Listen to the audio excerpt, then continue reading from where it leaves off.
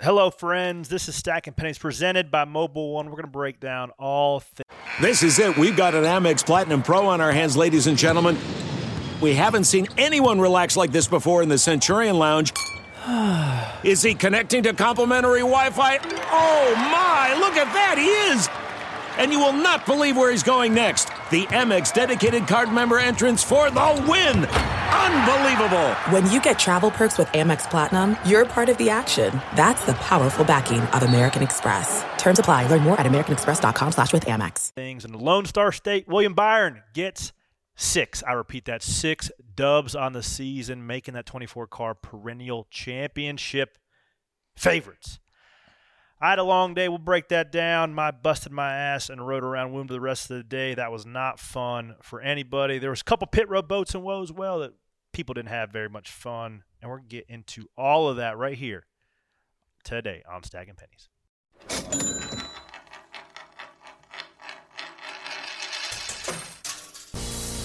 Stacking them deep, selling them cheap. It tastes like gasoline, rubber, and victory. We're just out here stacking pennies.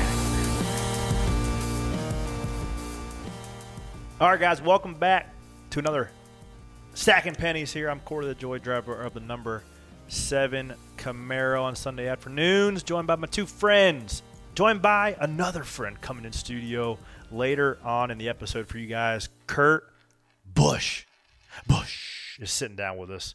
You're going to get a clip of it. We're going to tease you today because on Thursday it's going to roll out the entire interview. You do not want to miss that. So put that on your calendars to listen to what Kurt Busch. We covered all things. The outlaw. The outlaw. I mean, he gave us some good stuff that you've never heard anywhere else. Even talked about acquiring an MJ rookie card signed.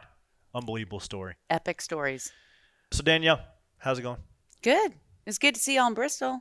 Texas. It was good to see you in Bristol and Texas. I saw you in Bristol and Texas in both. I am all discombobulated. I don't know. It was a long.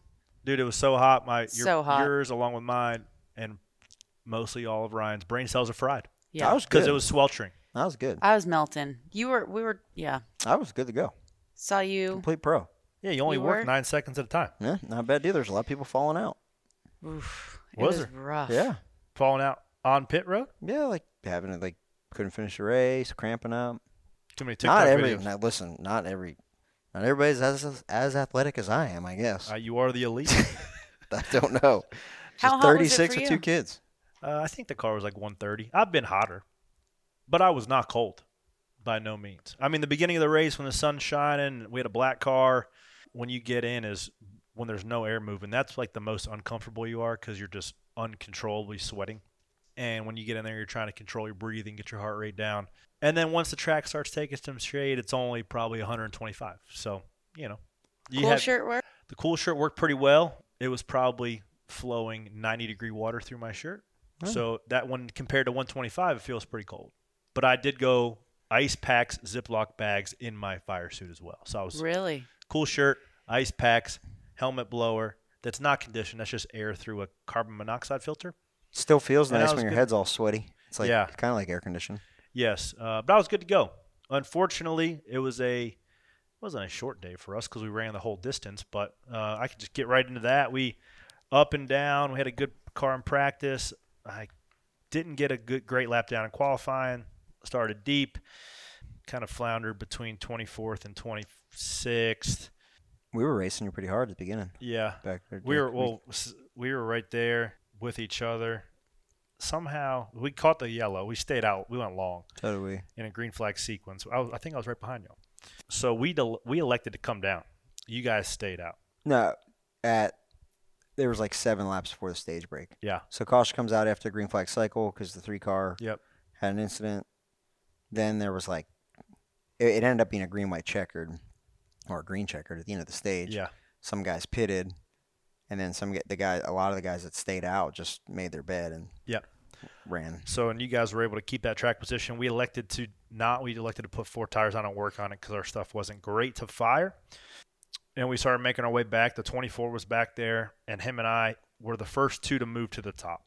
And as we saw in the Xfinity race, a couple guys busted their ass.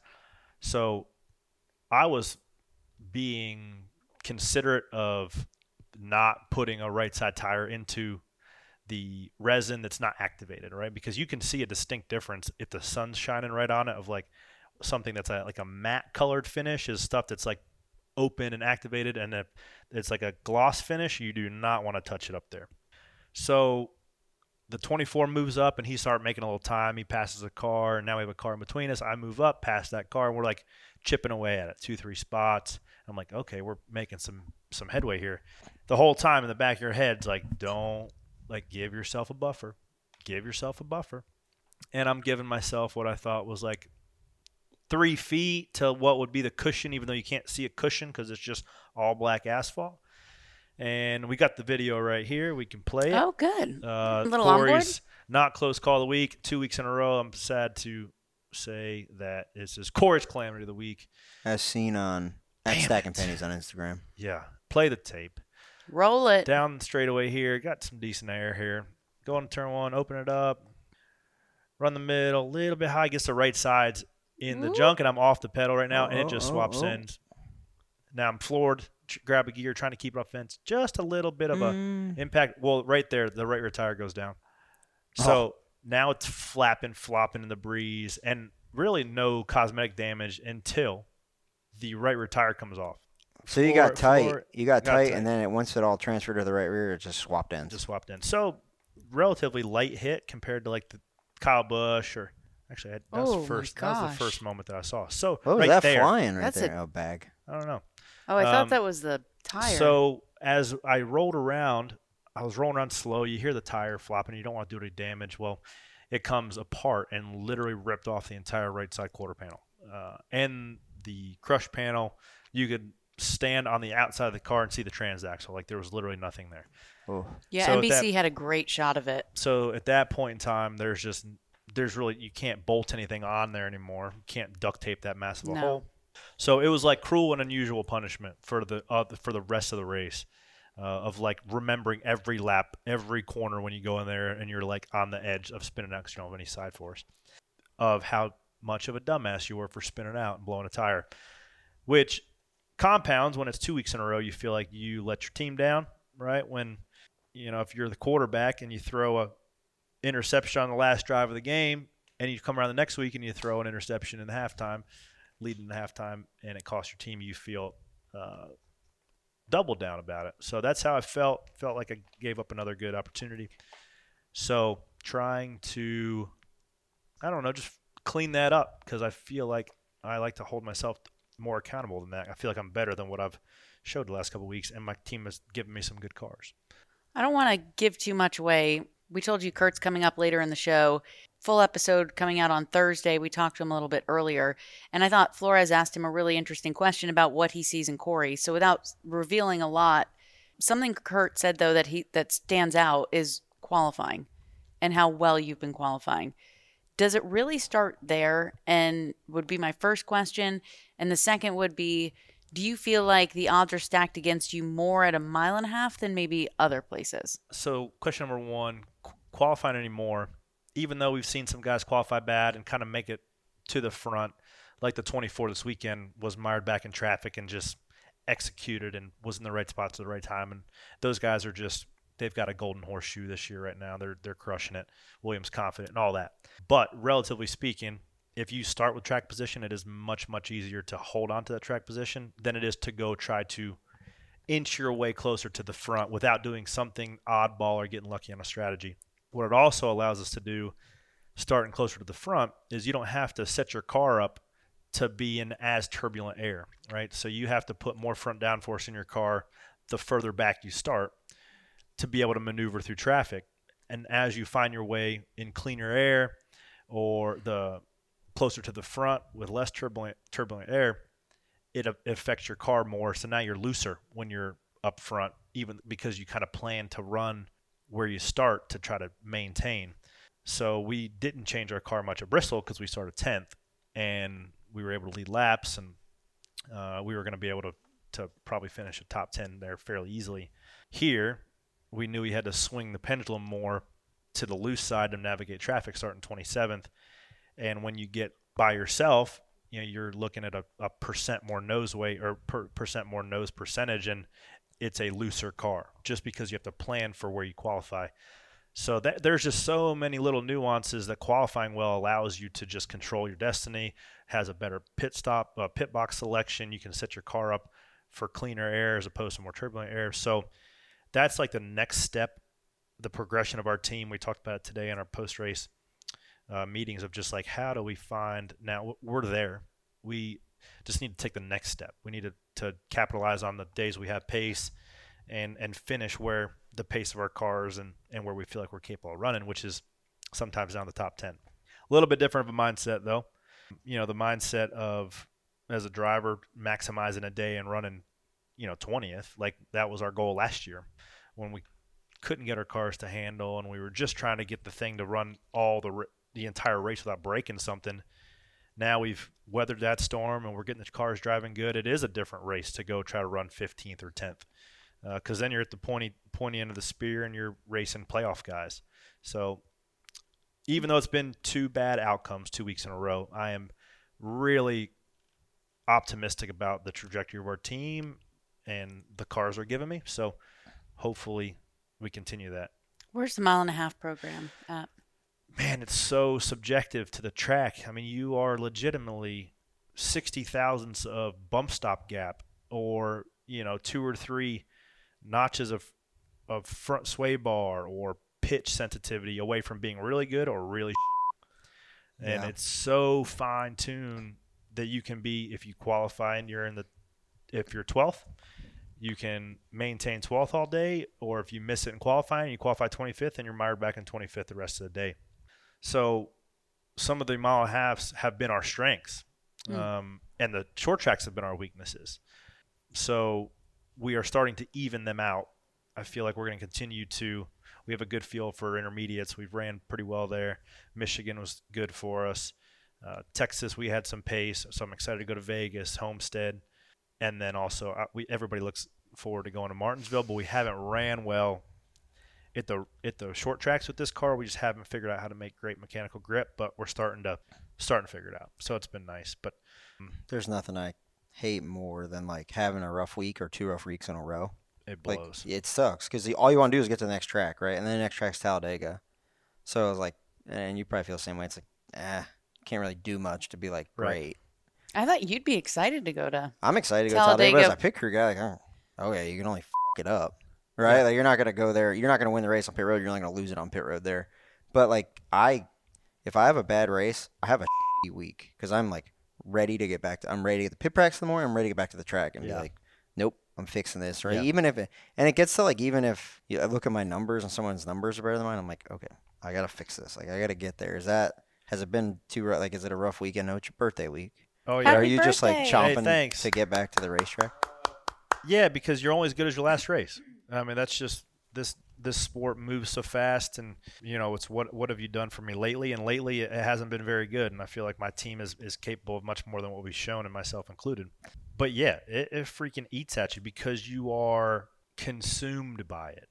I mean, every thought that you have, every ounce of energy that you put forward, if it's away from your family, is to how to drive a car faster in a circle. Even when you're with your family, it's hard to shut it off. Yeah. You're talking about, well, should we have 2 more tenths of front downforce percentage? Should we have ran, P2 and P3 with the front bar? Like, you're always thinking about that. And yeah, when you are that consumed by something, you put that much emphasis and pressure and expectations on yourself, and you have a mistake that you feel like you are much more capable of doing a better job than that, it freaking eats at you until you get to put it behind you. Yeah. And you put the helmet on at Talladega and you pull the belts tight and you put it in the wind and see what comes up. Either you're kind of good at masking it, I won't say lying about it, but like masking it, or you're pretty good at putting it behind you. Because by like Tuesday, Wednesday, I feel like you're not That's a learned really trait. Beating yourself That's up. a learned trait. Because I used to carry it, right? And the negative self-talk would just ruminate and just distract you of, what got you here in the first place, why you're staying here in the first place, and why, a team is paying you to drive a car each and every week, right? So it's a lot of it is about what you tell yourself, what you can or can't do, because whatever you do tell yourself, you're right.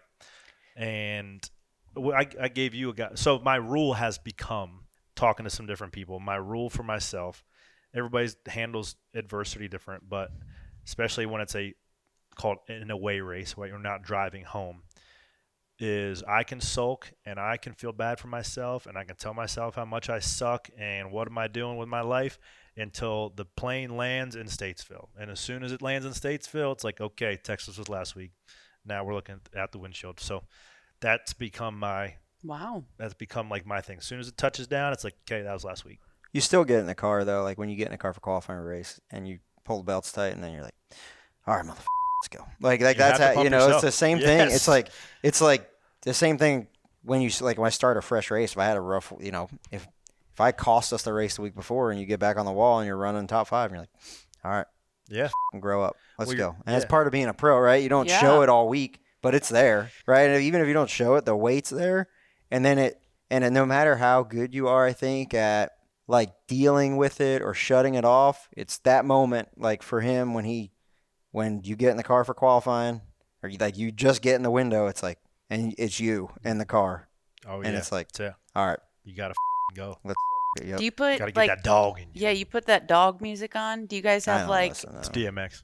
Yeah, you guys have like DMX in your No, head all the way better, up? I would. That internal voice in your head better be DMX. Yeah. Because there are guys that you can see. I mean, there's guys that freaking wears on you. And Kurt articulated it great when it comes to Bubba.'re seeing Bubba just coming to his own, racing for wins, and he was putting himself in position to win on multiple restarts there. Bubba had always been and still is an emotional guy. Wears his emotions on his sleeve. But when you look at Bubba and how he's performing lately, it's not so much a self-deprecating Bubba, right? It is like a confident Bubba. Everybody's going to have an opinion on what he says and how he says it and the wording he uses or chooses to use, but he is confident. The cars they're giving him are fast, and he say he was like the best restarter in the game, something like that. Like there is a level of unbridled self-confidence that you have to have, I think.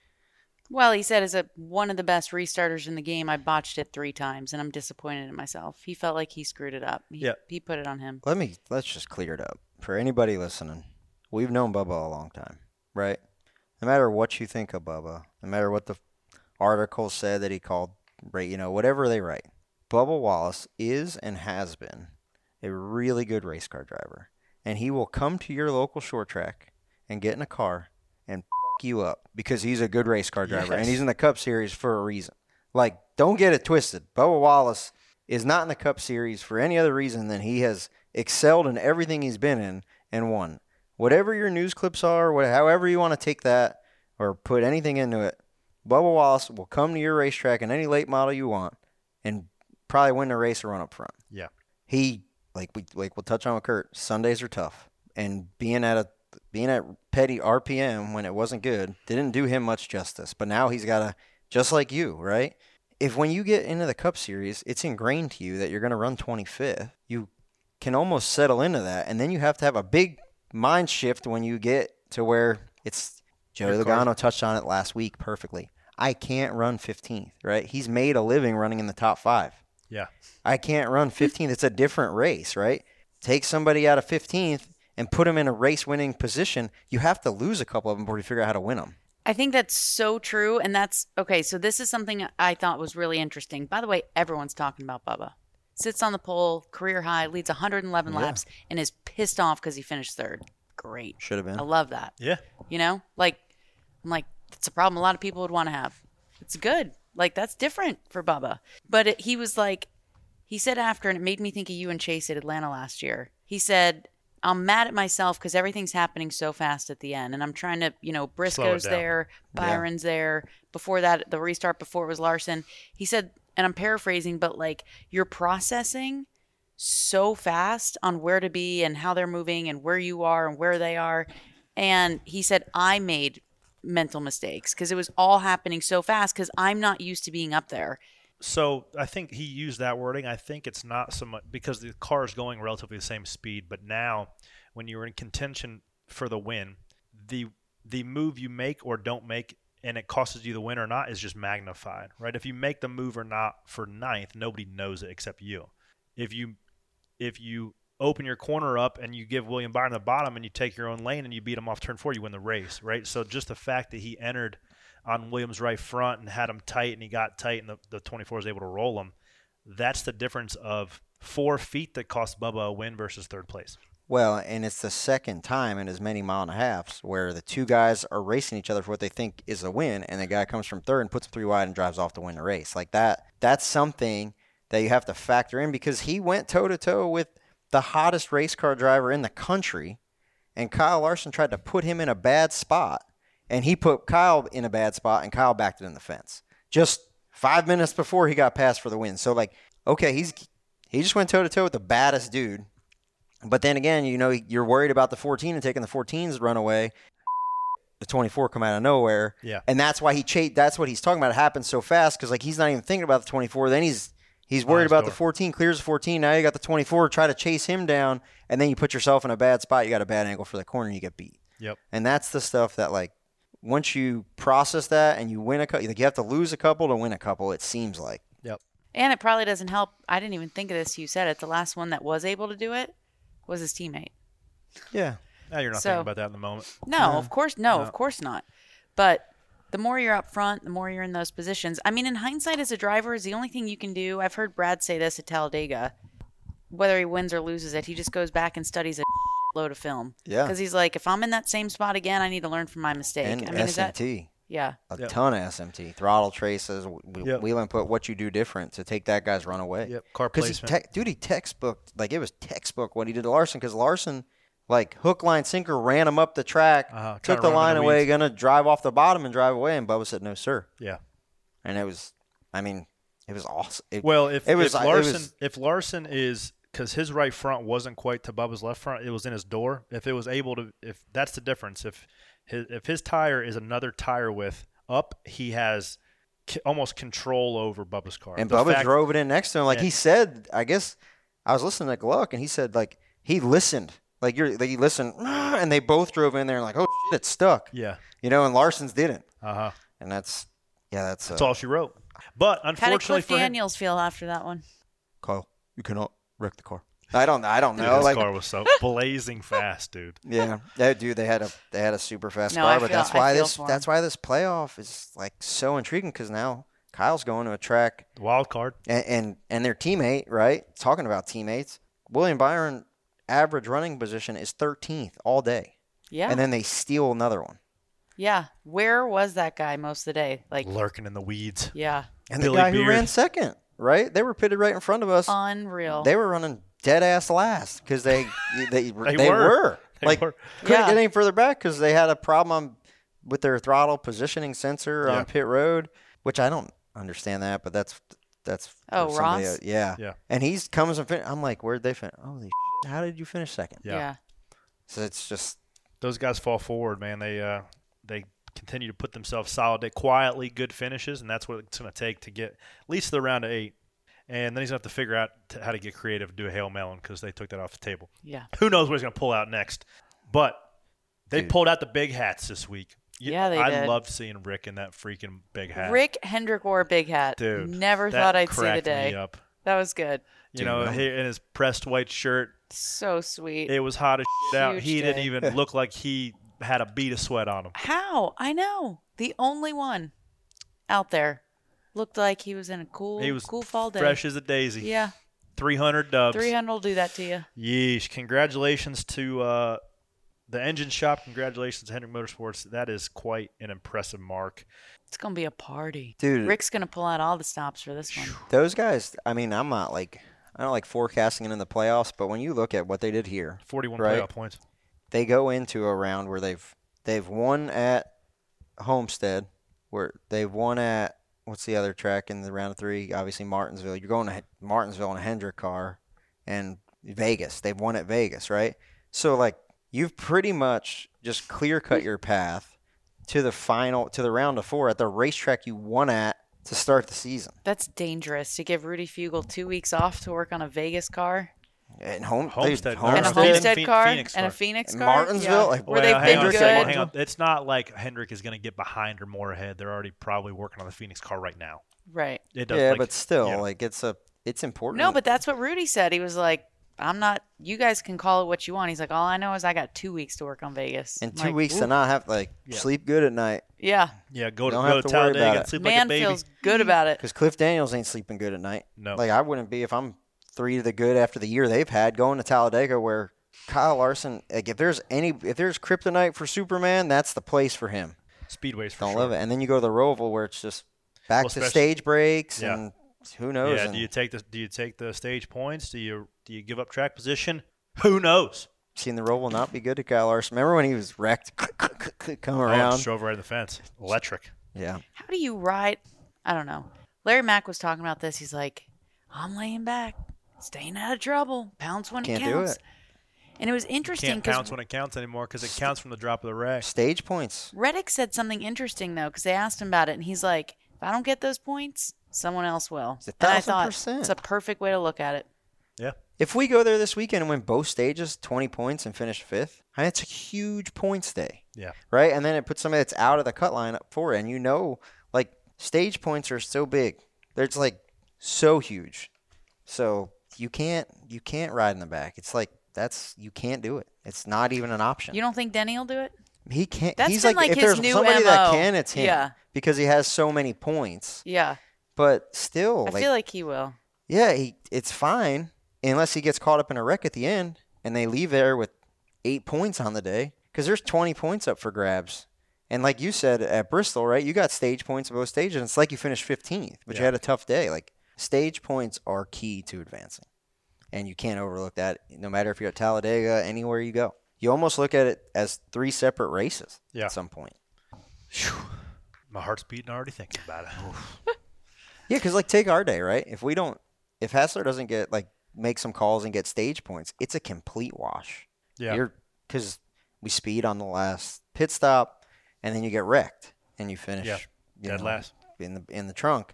But we had 12 playoff points or 12 stage points from the day, so it's like we finished. I hated that for y'all. Or something. Yeah. You had a really good day going. You and me both. How did Ryan react? Because it was 50. Dude, they give you 5.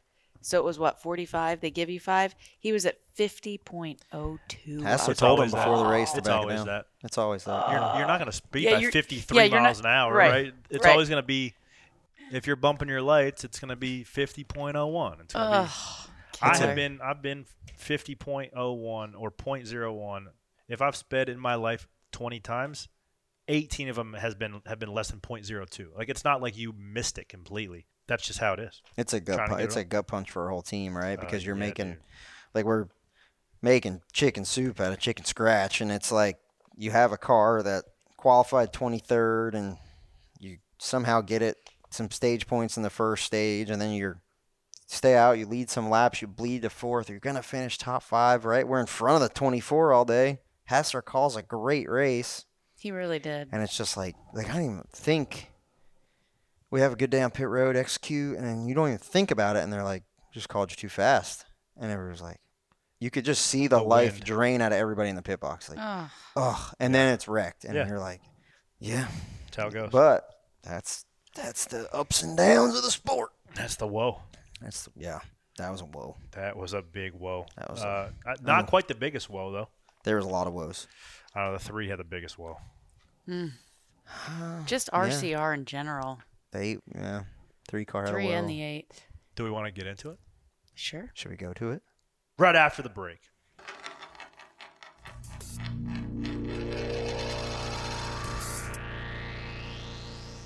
I want to tell you a story. It's a story about a scandal, broken relationships, gossip, rumors, money, corporate rivalry, and a broom. A performance-enhancing broom. My name is John Cullen. I'm a comedian, podcaster, and for 20 years, I was a semi-professional curler. And I want to tell you the story about how a single broom almost imploded the 500-year-old sport of curling. We felt like we were bringing a knife to a gunfight. It's the story of a superstar and his fall from grace. I was being dragged through the mud. It's the story of 2 brother entrepreneurs with a dream. I said, that's great news. It's a story of intrigue. I still don't understand why we want to keep his name secret. The full story has never been told, so I'm going to tell it. Broomgate, how a broom almost killed curling. It was a year I'd like to forget. To listen to Broomgate, search for Broomgate in your favorite podcast app. That's all one word, Broomgate. Do your pennies stretch as far as they used to? Most likely it doesn't. Here's why. It took 200 years for the U.S. to print its first $5 trillion. Today, Washington has done that in just 3 years. The problem, every new dollar makes each one of your dollars worth less, robbing you and every other hardworking American. But you can stop this cycle of robbery by diversifying your IRA or 401k into gold, an asset that has stood the test of time. Our new sponsor, Birch Gold Group, has helped tens of thousands of Americans protect their retirement savings with physical, precious metals. Now you can too. Get a free info kit on gold right now by texting the word Corey, C-O-R-E-Y, to 989898. With an A-plus rating with the BBB, you're in good hands with Birch Gold. So get your free info kit by texting Corey to the number 989898. Go check them out. Put some pennies in some gold. We are back with some pit road boats, and whoa, it's the biggest whoa of the week on that 3-car. And the 51. Yeah, but the 3 is like, that was first, right? 3 happened first. So that one's usually the more exciting one because it happens first.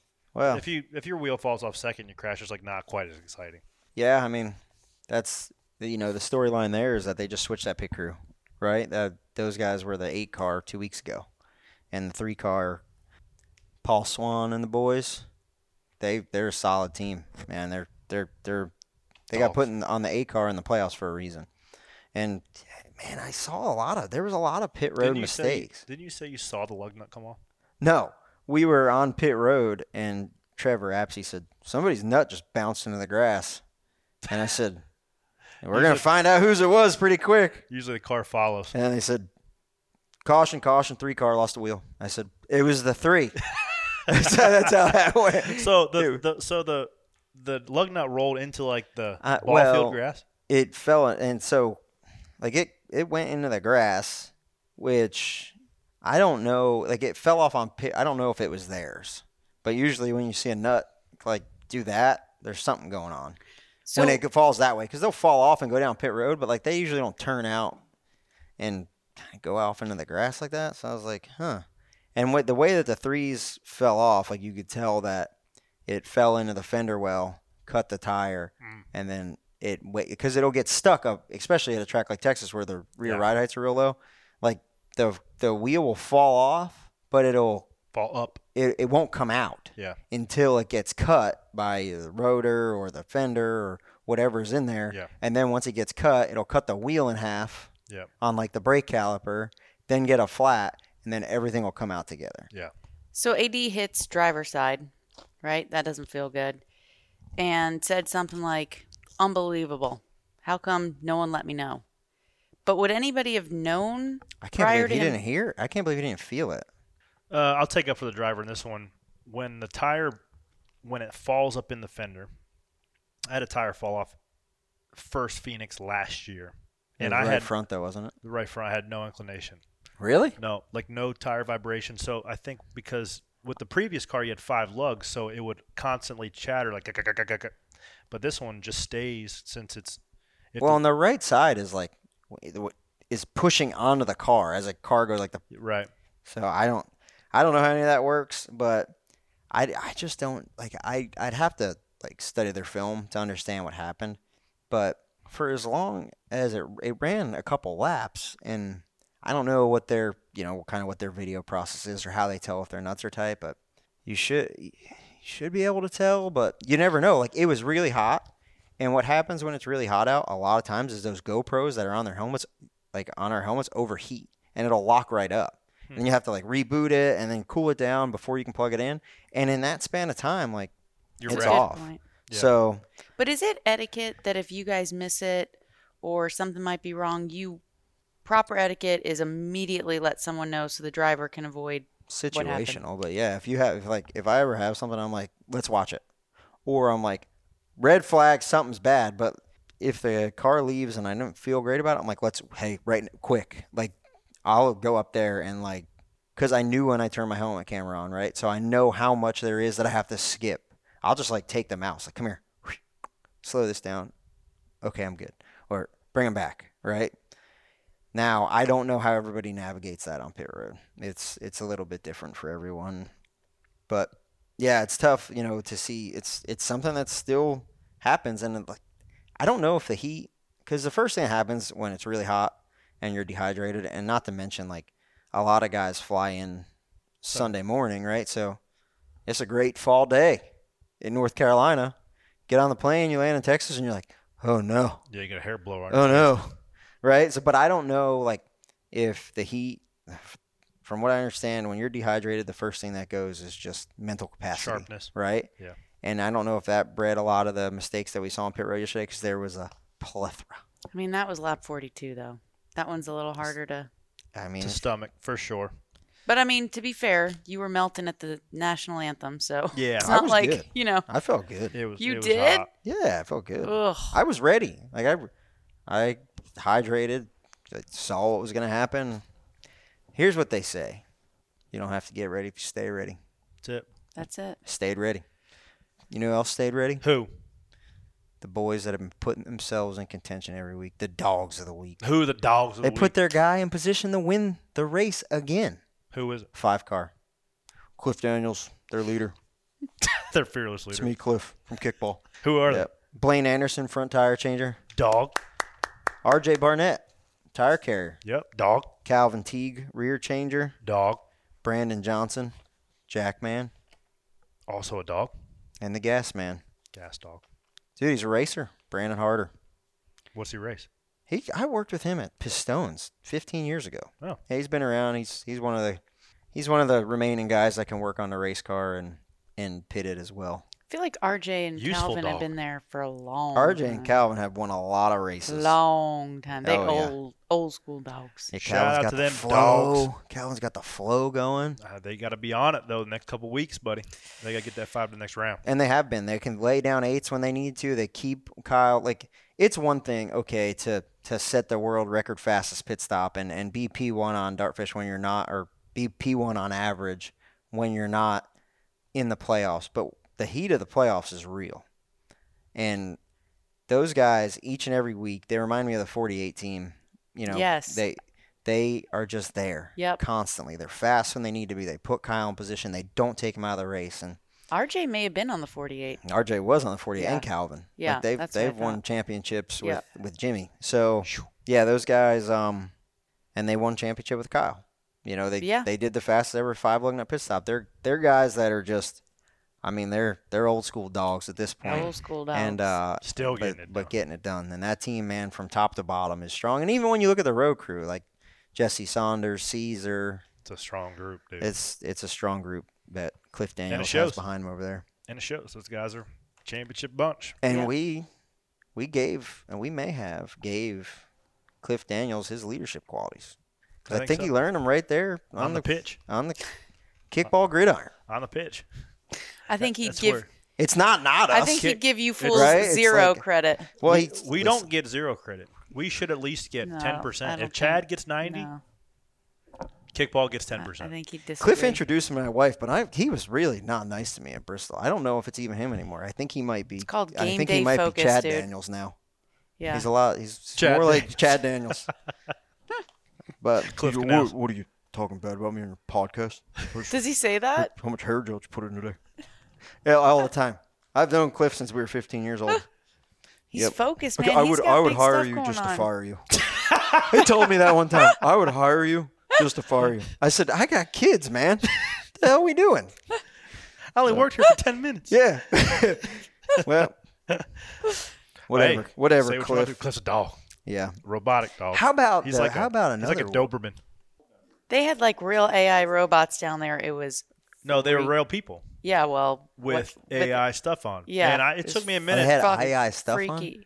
on? Like a weird. The level like of makeup was like blended in. They all shaved for it. Like they shaved their head. Wait a They all minute. had like. I don't like this. I'm so telling was you. actual people dressed up as robots Yes. or robots dressed as actual people? No. Well, the movie they're trying to promote is the creator. I guess it's about robots. We've all seen robots movie and how they end, but they had real people shave their heads. They had like these things on their ears that made them look like they were see-through. They had them at the NBA game. Yeah. Okay, I thought those were actual robots. The Chargers. No, they're real people. They look like that act like robots. Yeah, it was freaky. Well, here was real woes as well with the Gibbs camp where the 54 drove an 11 on pit road. Did you see that? I was trying to wonder. I was wondering then why the 11 just drove straight out into traffic like that. Well, I don't know. You're going to put that on the 11? I only watched it maybe halftime, like half a time, and just breezing through it. But it looked like the 11 turned way out. Now I don't know if he was trying to miss somebody's. I think there was maybe somebody in front of him, but it was aggressive, and the 54 was on 2. So, like, the way that it all worked out, the 54, it probably caught them off guard that they were leaving. But, yeah, it broke the 54's toe link, took him out of the race. Yeah. Now, thank God he hit him in the door and not 2 foot further back because that could have broke their toe link. And then that would have been a woe link. That would have been big time woe link. That would have not been great. So when I say it's on the 11, it's not on Denny. Denny doesn't clear himself out of the pit box. That's on the crew chief.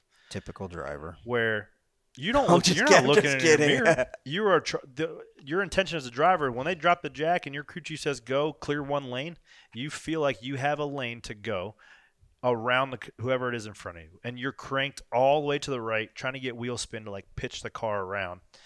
So I didn't go back and really look at it, but if Chase it's Elliott clear would have been one a tight, snake.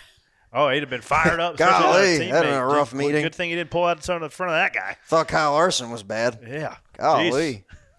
And Suarez spun getting the pit road. Was it easy to get a shape? Flag stop. Not one. No. Okay. So I guess you're right. I guess it happened so fast that Ty didn't probably have time to react either. But after, no, I don't think you do because you're looking at your lights at that point too. That's what I figured. He was looking down. It's in your A post too, right? As he was rolling up, it's if you don't see the car in whatever box it is, you're not looking at those cars. You kind of are of like who drops their jack and who's pulling out. But I think just the timing of it, where the 11 was in relation to Ty's A post, Ty's probably looking at his lights, and next thing you know, he looks up and the 11 car is broadside to him and drives right in his door. I don't care if it's a pit stop or just on pit road, but it has been the Achilles heel for Gibbs. Another bad week for the 20 crew. Well, they had a left side leak down on the 20. And I heard Jordan Bianchi kind of talking about the 19. I guess that they got put behind on a pit stop and then got spun out after the stage break. It was a 15-second stop. That's easy to do. It's hard, right? And like, yeah. But yeah, I mean, Truex called it a long, miserable day and said, whatever's happening right now on our team, we need to fix it. He's pissed. Yeah, rightfully All so. the playoff points that he got to start this round, again, gone. Yeah. He's up. Is he up 19? I thought I saw. I don't know. I think he's up 19. He's not as far up as he was. Yeah, because he came in with, 36? But he's another one like Larson that's got to be nervous going to Talladega because I think one top 10 in the last 7 years there. Like, it's just not his cup of tea there. But that being said, Kyle Busch won this race last year, and he's not like a notable super speedway guy. Right. I mean, I think he was for a while, but like our first race this year, like anybody can win this race. But if we're going, just for podcast purposes, the 5 and the 19, I would be worried being those two. You imagine if the 5 and the 19 get bounced in the round of 12? Yeah, I'd be down with it. You'd be down with that. I'd be down with that. It's two big dogs that make room for the 12. Big dogs on the porch. Watch the other dogs run around in the yard. Mm-hmm. It's going to be exciting, especially at the Roval. Roval always delivers, I think. Especially introducing stage breaks. It's going to get wild. This weekend, man, is the old line when I go to any super speedway. Tell you guys the same thing. You're not going to win it on pit road, but you can sure as hell lose it here. So, going to sit back and watch Conklin sling the gas can around. That's it. And trying to get that negative plug time, right side tires. Get it right. Yeah. Yeah. I mean, you are going to be stretching the fuel game to every last drop to try to make sure your car is in the top 4 or 5. Try to get in the first 2 rows when that last caution's out to make yourself push to win. Appreciate you pushing us. Ain't happening, dog. You guys are going to have enough help. Listen, wait a minute. You got 4 cars at Penske all trying to push yours. You owe me. You're just not even talking. Because I missed out on some bonus money because of what happened in Bristol with the 22 car. So the least you could do is push to 12. Thanks. We'll you see. know there's a meeting at Penske happening. I'm going to ask Bollins about it, your boy. I love Bollins. I asked Bull today how his radio show was. We he do said it on that Wednesdays. The difference between me and you is you're a co-host and I'm a guest. He's the best. It's the best 15 I love minutes the of my Bull. week. Shout out to the Bull. Had the 21 up in the top 10. Yeah, he did. Shout out to the Bull. It was good until it wasn't. Final run there. Fell back a little bit. But Yeah, you'll have that. Penske guys have to be thinking. Get the 12 in. Push them. Yeah. And the 12 is usually a lightning rod every super speeder Yeah. race. That thing's so fast. The yellow blur. He'll That's what we definitely call him Menards car. He'll definitely be out front. And just Y'all are my pick. Fords were, I believe, 8 of the top 10 in qualifying at Daytona, and they just controlled the entire race. So I would imagine the objective is to try to get that 12 car. Is this the time? I mean, RFK? This could be it. I mean, hey, 1-2 at Daytona. They know what they're doing. Yeah. So that's what I love Fords. No offense. I love Fords at speedways. I just should have always brought that have. Bronco this weekend. Dude. I saw one today. But You that's did? it's another story for a different time. Nice Bronco though. Love an old school Bronco. And that's all the boats and woes we have. This is a clip of the Kurt Busch sit-down interview we did. Full version is going to be dropping on Thursday, and you do not want to miss it. But listen to the 3 questions that turned into 5 bonus questions for you right here on Stacking Pennies.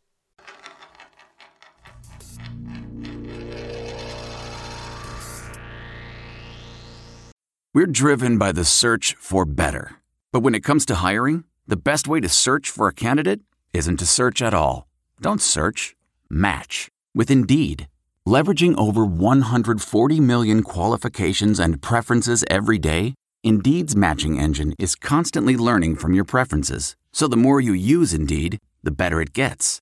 And listeners of this show will get a $75 sponsored job credit to get your jobs more visibility at Indeed.com/match. Just go to Indeed.com/match right now and support our show by saying you heard about Indeed on this podcast. Indeed.com/match. Terms and conditions apply. Need to hire? You need Indeed. For me, race day is a great reason to shut down the laptop, put the phone on silent, and simply enjoy the driving. But Mobile One wants to remind you that you can get that same kind of escape any day of the week. How? By simply hopping in your car, rolling the windows down, and hitting the road. No emails, no calls, no work, just freedom. Mobile One, for the love of driving. Well, you've been so gracious with your time. Before I let you go, there's 3 questions that I ask every guest, my friend, and you're a special one, so you get all 3. Oh, nice. Oh. You got to pick one car and one racetrack to race at the rest of your life. What do you go with? I would say me and my pops' legend car at the Bull Ring in Vegas. Yeah. Just go back home and kick butt on all the kids that are coming up through the ranks. Oh, dude. that would be like the old, like the metal-bodied ones? Ours was fiberglass, but Okay. the dwarf ones were the metal ones. Okay. But mine was an original legend car from the Legends race. Elmo Langley wrecked it, and we bought it for like a third of the price. Love that. Yeah. Some history in that one. Do you have it still? Still have it. Where's it at? It's in my shop here in Mooresville, North Carolina. That's cool. Question number 2. What is the most embarrassed you've been at the racetrack? The whole Indianapolis thing with Jimmy Spencer. Like, when he wrecked me, he knows he wrecked me on purpose. He knows it. I never wrecked him. I only moved him. You're just trying to rattle his cage. Like, I know I did. I got under his skin so bad. But when I got out of the car at Indy, after I'd wrecked, and I'm patting my rear end, in short track racing, that means you go to the back. Yeah. You go to the back. You wreck that guy, you go to the back. Yeah. 99.9% of America Don't thought know what was that kiss is. my rear end. Yeah. And I'm like, no, that's not the way it went. And nobody wanted to take in the proper truth of the story. The real ones knew. I knew exactly what it meant from racing quarter midgets. I'm like, you gotta go to the back. tail. Go to the back. But 99.9 of America doesn't know that. So how did that situation with Jimmy, did it fester? Did it go away? Did you guys have a conversation? Like, that was I think it festered. That was for a long time. infamous Yeah. NASCAR rivalry between you. Yeah, between the two and like guys. 03 at Michigan, we were rubbing fenders and all that. And then, of course, NASCAR takes my radio chatter and plays it for their team to hear. And then he wants to jump in my window and punch me before I can get out, which did happen. He was suspended. Crowd's all on his side. It was pretty big for a while. And then we ended up at a dinner in Michigan one time, random media type dinner. And We're all just like, cool, man. Was he still active when y'all saw each other? No, he was not. But we was all like, cool, we're all good now. So time he was all water under the bridge. Yeah. Yeah. I was happy with the way it worked out because it helped me become a stronger racer in the beginning. He taught me how to be tougher. Yeah, Jimmy Spencer did. Yeah. That is a pretty cool question. Question number 3. So we talked about feathers in your cap, but if you had to, of the plethora of memories that you've made in this sport, right? Good ones, bad ones, and different ones. If you had to keep one and lose everything else, what memory do you keep? Wow. That's big. There's things I'm thinking of with my little brother. And I might get emotional on this. I'm going to try not to. But when he broke his leg at Daytona and he came back up and his first win back was at Sonoma and I got second that day, I was like, I had a way faster car. I knew I could chase him down. And yet there was something that just said, hold up, Kurt. He needs this to help advance. And, of course, I went for the win. But it was like there was something that, this is my bro. He's been through a tough time. And he ended up winning the championship that year. Yeah. And I think I helped to kind of just catapult him back up to the top. That's the one. He had to learn to walk again, right? I mean, the journey for him that you probably witnessed. And Brexton was born that summer. I mean, there was a lot that we went through that summer as a family. Yeah. Didn't you win in the Busch car? And when he started the Busch team too, did you win Richmond in his Busch car? Yeah. Yes. I remember that just like felt special at the time that you were driving his car and they. Well, because that team struggled, and that was the only win that KBM had in the Xfinity Series. Still the only win. I know. So I won in Kyle's car, and he never did. I know. Got him. How was that? Maybe that's a moment that I take away. Man, that's a great moment, man. So I was gonna add a fourth question, and I'm gonna roll this over. So I don't know if you know the meaning of stacking pennies, but you've known me long enough. So the stacking pennies comes from, we talked about it a little bit with Bubba, and just like the emotional toll the sport takes on you. So when I first started my Cup career, I was just depleted, right? Lower team, you're getting knocked down, stuff's falling off, you're hitting the fence, you're trying too hard.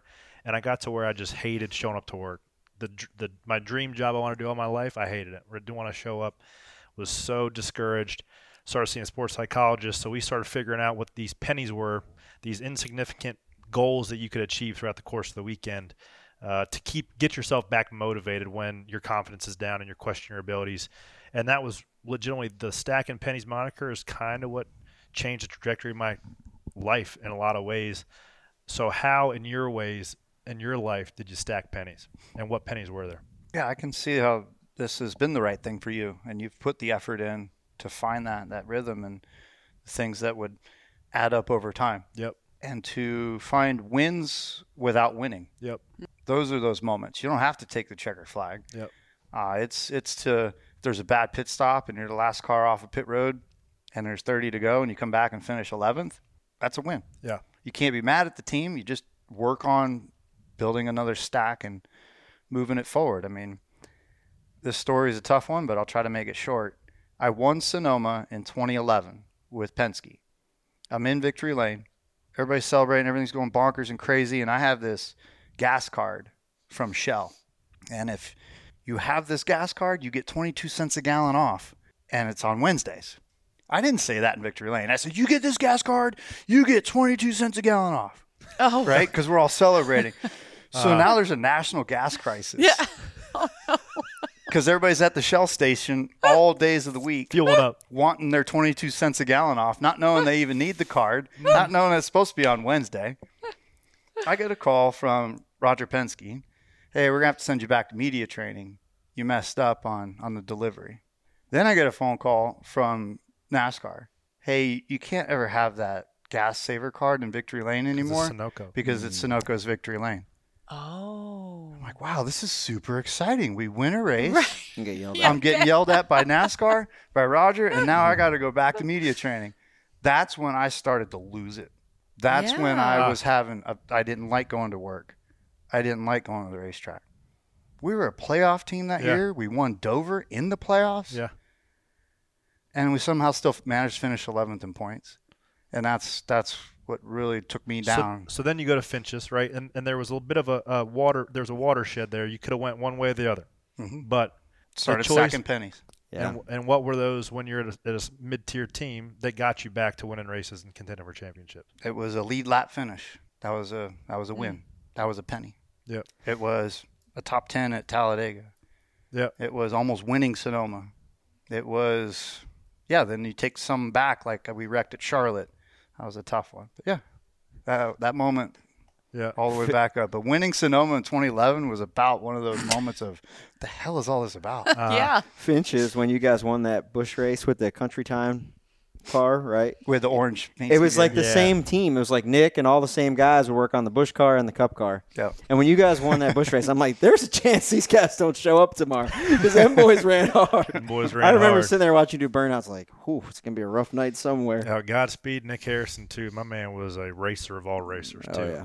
For sure. That whole group. Kurt, we can't thank you enough for stopping in here. I got a quick question. Okay. I'm gonna intercept this here. Got another bonus question. No. Yeah. 5 questions. It's more for me and Danielle. As Corey's starting to run better here, right?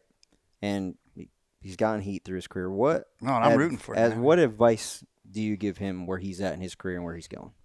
The way that you're putting together those qualifying efforts and the way that there's those lead lap finishes stacking up and your name with the show and the driving and all these categories, right? You've learned to compartmentalize the different hats that you need to wear. And how old are you now? You're about 32? Turned to yesterday. That was pretty good. Yeah. Wow. Yeah, thanks, dog. On it. I can feel it. There. Nailed it. It's that next step, and it's knowing how to get there, which nobody ever really knows. But if you continue to do all the steps underneath you at that top 1% level, then that next step will unfold for you, and then you go and conquer it. That's right. On to the next level. That's right. Kurt, appreciate you so much, buddy. Thanks for coming in the studio today. Good to see you. We're so honored to have you here. Thank you. This was really special. Thank you, Kurt guys. Busch, ladies and gentlemen. Hope y'all enjoyed it.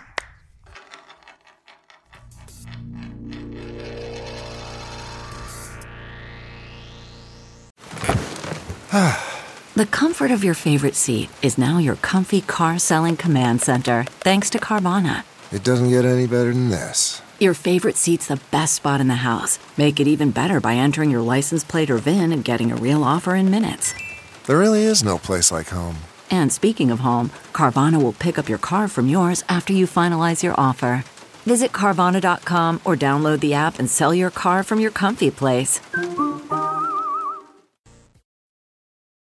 Oh my gosh, that was only a sneak peek of the greatness that Kurt Busch brought us. We went, 45, 50, almost an hour. Could have went all day. Yeah, it was really good stuff.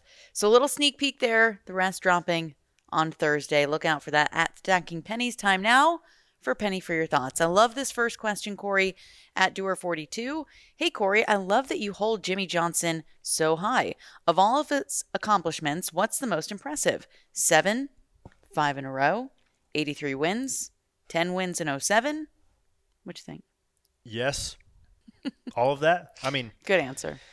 7's unprecedented, especially in the modern era. Now, I'm not going to get into the debate of that, but I think with the playoff structure the way it was, the consistency of how they were, 7 in the era in which Jimmy did it, of the guys and the quality of drivers he beat, the closeness of competition at that point in time was more than any other time besides now in NASCAR. 7 total, but 5 in a row is unbelievable. 83 wins total is so impressive. But, out of all of that, the accomplishments are one thing. I think Jimmy Johnson sets the bar he set the bar so much higher of what it takes to be a professional off the racetrack. He was the first guy to take fitness serious. There was a bunch of fat guys driving race cars until Jimmy Johnson showed up and started running marathons. Now everybody, there's no fat drivers anymore. Everyone got a bike when Jimmy Johnson was here. Everybody starts wearing tights Dale and Jr.'s riding a wearing bike. spandex. He changed the game. You're right. He changed the game. So because when you're getting your ass beat by this guy's waking up at 5 o'clock, drinking protein shakes, not going out all night. I think some of that was a mental mind game. I mean, I think he did it for himself, but I think he wanted y'all to be opening the curtains in the DO lot, and you see him coming back from like a 5-mile run, and you're still in bed. That's a mind f***. That is. This guy wants it way more than that. Yeah. I think Jimmy was like, Letarte tells a good story. He said they were going down to Homestead to test, and it was Dale. They were all in the playoffs. And there was a work test, and all all the Hendrick guys are getting ready to go to the racetrack, and it's like 6 a.m. in the morning, and they got the entire 88 team, and, Stevie just got done telling Dale, he doesn't have to be at the track till, 9:30, 10 o'clock. And they're in their van about to roll the racetrack, and Jimmy's come back pouring sweat. He just got done with like a 20-mile jog warming up for his marathon, and Letart's like, we're gonna be in trouble. We're gonna be in trouble here when we come back. Oh man, that's how he was though. I mean, he was the GOAT. GOAT. Derek Sellers, do you think too much data conflicts with drivers' natural instinct? What's the most useful in preparation for a race? Appreciate you, dogs. It's a great question.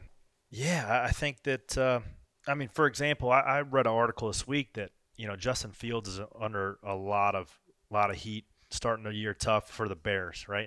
And he even said, he's like, I've got way too much data of probabilities, and I should throw it to this check down or that. He's like, I'm thinking more about the data than I am just playing ball.